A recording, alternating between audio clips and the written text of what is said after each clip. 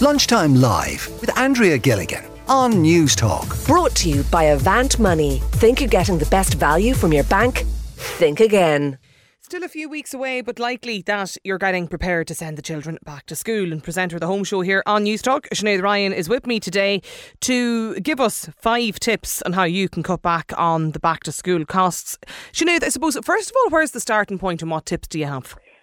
Well, I think the starting point for everybody this year is going to be the increased costs in going back to school. The Irish League of Credit Unions, of course, does a survey every single year, as does Bernardo's, and they have found that costs are absolutely going to rocket this year. And that is to do with all of the stuff, Andrea, that we talk about all the time: inflation, cost of living crisis, and all of that. So they're looking at budgeting for families need to put by about 1,195 for a primary school child and 1,500 for a second level child. I mean, that's absolutely huge. 29% of parents report that they are going into debt. They're borrowing to find those costs, and that is definitely going to be a feature this year. So in terms of making savings and chipping around the edges, there is some good news. I mean, for instance, in terms of school transport, for instance, it's a huge bugbear of families, especially those in more rural areas. And there's all kinds of arcane rules about where you have to live and how far away from the school and all that. The good news is now that the Education Minister, Norma Foley, has said she's scrapping transport fees for the families who qualify for school transport. So I hope that will be some respite for people. A lot of schools, of course, organise things like walking buses, which can alleviate traffic and also get kids to school safely. So I'd encourage people to get involved and see what their schools have available. Now, the other area, of course, uniforms. This is the biggie. It drives me absolutely nuts, as it does with a lot of parents, about the insistence on these crests for jumpers and jackets. We were and only coats talking about this recently in the show, actually. It is so irritating. For all of the time my children were in school, I bought crests separately. I got them directly from the manufacturer. They're about €3 or €4. And had them sewn on professionally. I'm no sewer, I can tell you that. I hopped down to a dressmaker and had them sewn on professionally onto jumpers that were perfectly generic and exactly the same colour. Nobody ever kicked up a fuss. If they did, do you know what? Tough. Political careers have been forged on less than getting involved at parents' associations and councils and all that kind of thing. So I would say to people, ditch the €100 jumper. It's a load of nonsense, really, and do push back with your school for stuff like that. So beyond the transport and the uniform, Sinead? In terms of social welfare, the back-to-school clothing and footwear allowance, which is paid out every year to people who qualify, and it is means-tested, but for those who are getting it this year, there'll be €100 increase per child. So the benefit will now be $260 for primary school children, $385 for secondary school pupils. Anybody who qualified last year will automatically get that. But if you think you may qualify, it is worth getting in touch with the Department of Social Protection. They're based up there in Letterkenny, and see if that is the case. Alternatively, your local TD, your local health centre, citizens information will all be able to help you with that. And in terms of school meals, we have been told now that in DEIS schools in particular, there's an expansion to include an additional 60,000 children from September in the school meals programmes. So it may be worth inquiring whether your school has that facility available. Just on the back to school, the clothing and the footwear allowance, do we have any, I know you said it's means tested, Sinead, but do we have any idea roughly how many people are actually in receipt of it? Or have the parameters changed? Yes, there are. It's in the hundreds of thousands. There are lots and lots of families who qualify for this. And essentially it is paid to people who are already in receipt of another social welfare allowance. So it could be family income supplement, or it could be unemployment benefit. So there's lots of people that could be made available of additional benefits around this time of year. That allowance has improved greatly. It's now normally paid within August. So it gives parents time to actually go out and do their shopping and get their stuff back. In terms of the school books and the school book list, are there any savings that can be made in that front? Yes. Well, of course, all schools now have been given resources for many years to have a book rental scheme in place. And if your school doesn't have one, I would be absolutely asking them why not. Because a lot of the time it comes down to just not having people to run it, resources, and that's really parents, maybe to have a day where books can be got. I'm not a big fan of the workbooks, the disposable stuff that seem to have, permeated through schools now. But in terms of books, if you must buy them and you want to buy books for a particular reason, maybe for junior or senior cycle, getting them second-hand in good quality is a really good way. I've done that over the years myself.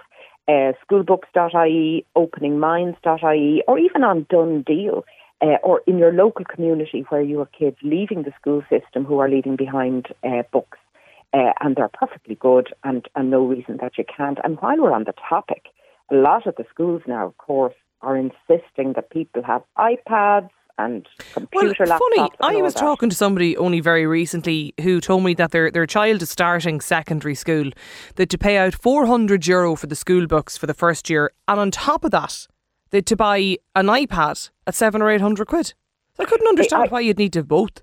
It is an absolutely huge amount, and I don't understand it either. And I'd be inclined to say to the school, look, can you give me an explanation for this? Because that's not on within a lot of parents' means, especially if they've more than one child, Now, the refurbished computer laptop is actually a great trick here, and there are lots of companies and indeed shops where you can get refurbished, perfectly good, very serviceable school-based products that you can use. And Andrea, I think honestly for a lot of parents, this is going to be the year where staggered payments for things have to be tolerated by schools, whether it's the euphemistic voluntary contribution, whether it's for art and printing supplies, school trips, all that. I think approaching your principal and saying, look, I cannot afford this upfront in September. It's like a second mortgage. Can I pay it between now and Easter? I've yet to meet a principal who wouldn't at least be empathetic towards hearing that, and it might just alleviate that at a time when we are going to have so many other expenses coming into the winter time. Just the meals and the food, are there any tips or advice for people, Sinead, around that? I love following some of the foodie, I'm a bit of a foodie, so I love following some of the budgeting foodie websites and Instagram accounts, and you can get absolutely super tips on them. Katrina Redmond, I know she's been on your show before, Wholesome IE on Twitter. Kaz Mooney has her Irish Budgeting on Instagram, feeding 5 people for £5 pretty much every day with great recipes. So I'm not going to tell people, look, shop around, go own brand. Lots and lots of people, including myself, are already doing that. So let's not be patronising. But certainly going in and at about 4 o'clock in the afternoon, 5 o'clock when shops are discounting, supermarkets are discounting perfectly good food that can be used tomorrow. But I would say the biggest saving for me has been learning to plan my shop. So that's not just making a list, it's actually planning what you're going to cook each day. It sounds a little bit boring and lacks spontaneity, but hey, when the kids go back to school, it's really just about feeding them nutritiously for as low a cost as possible. And I think that's actually a really good tip. It's just planning out your menus, devising your list around that, and then not getting caught with the middle aisle or up at the checkout. Don't bring your kids shopping with you. I think it's probably a good start. What was the name of the Instagram account you talked about, the feeding 5 people for £5?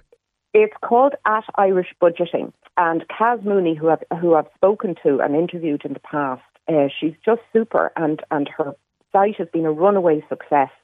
And she has great recipes. She shows you her bill and then cooks away and shows you how to make 5 portions for £5. Happy days. I might actually look at that myself, but I didn't. That's a great. It's a great idea, though, isn't it? Just in terms of like actually having a price on the meal, and this is how many many people it's going to feed as well. Like exactly, and it's always nutritious, and there's lots and lots of ways that you can make. Chicken and rice and a tin of tomatoes go a very, very long way indeed.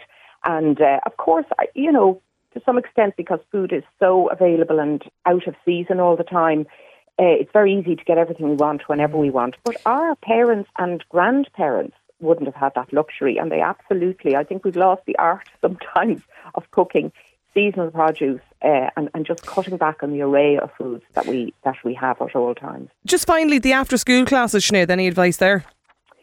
The after school classes, look, I mean, we all want our kids to be able to do the ballet and the football and the arts and crafts and the Irish dancing and all of that.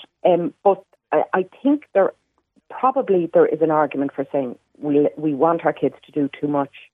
Joanna Fortune, of course, who is the very well-known child psychologist, she wrote the 15-minute parenting guides.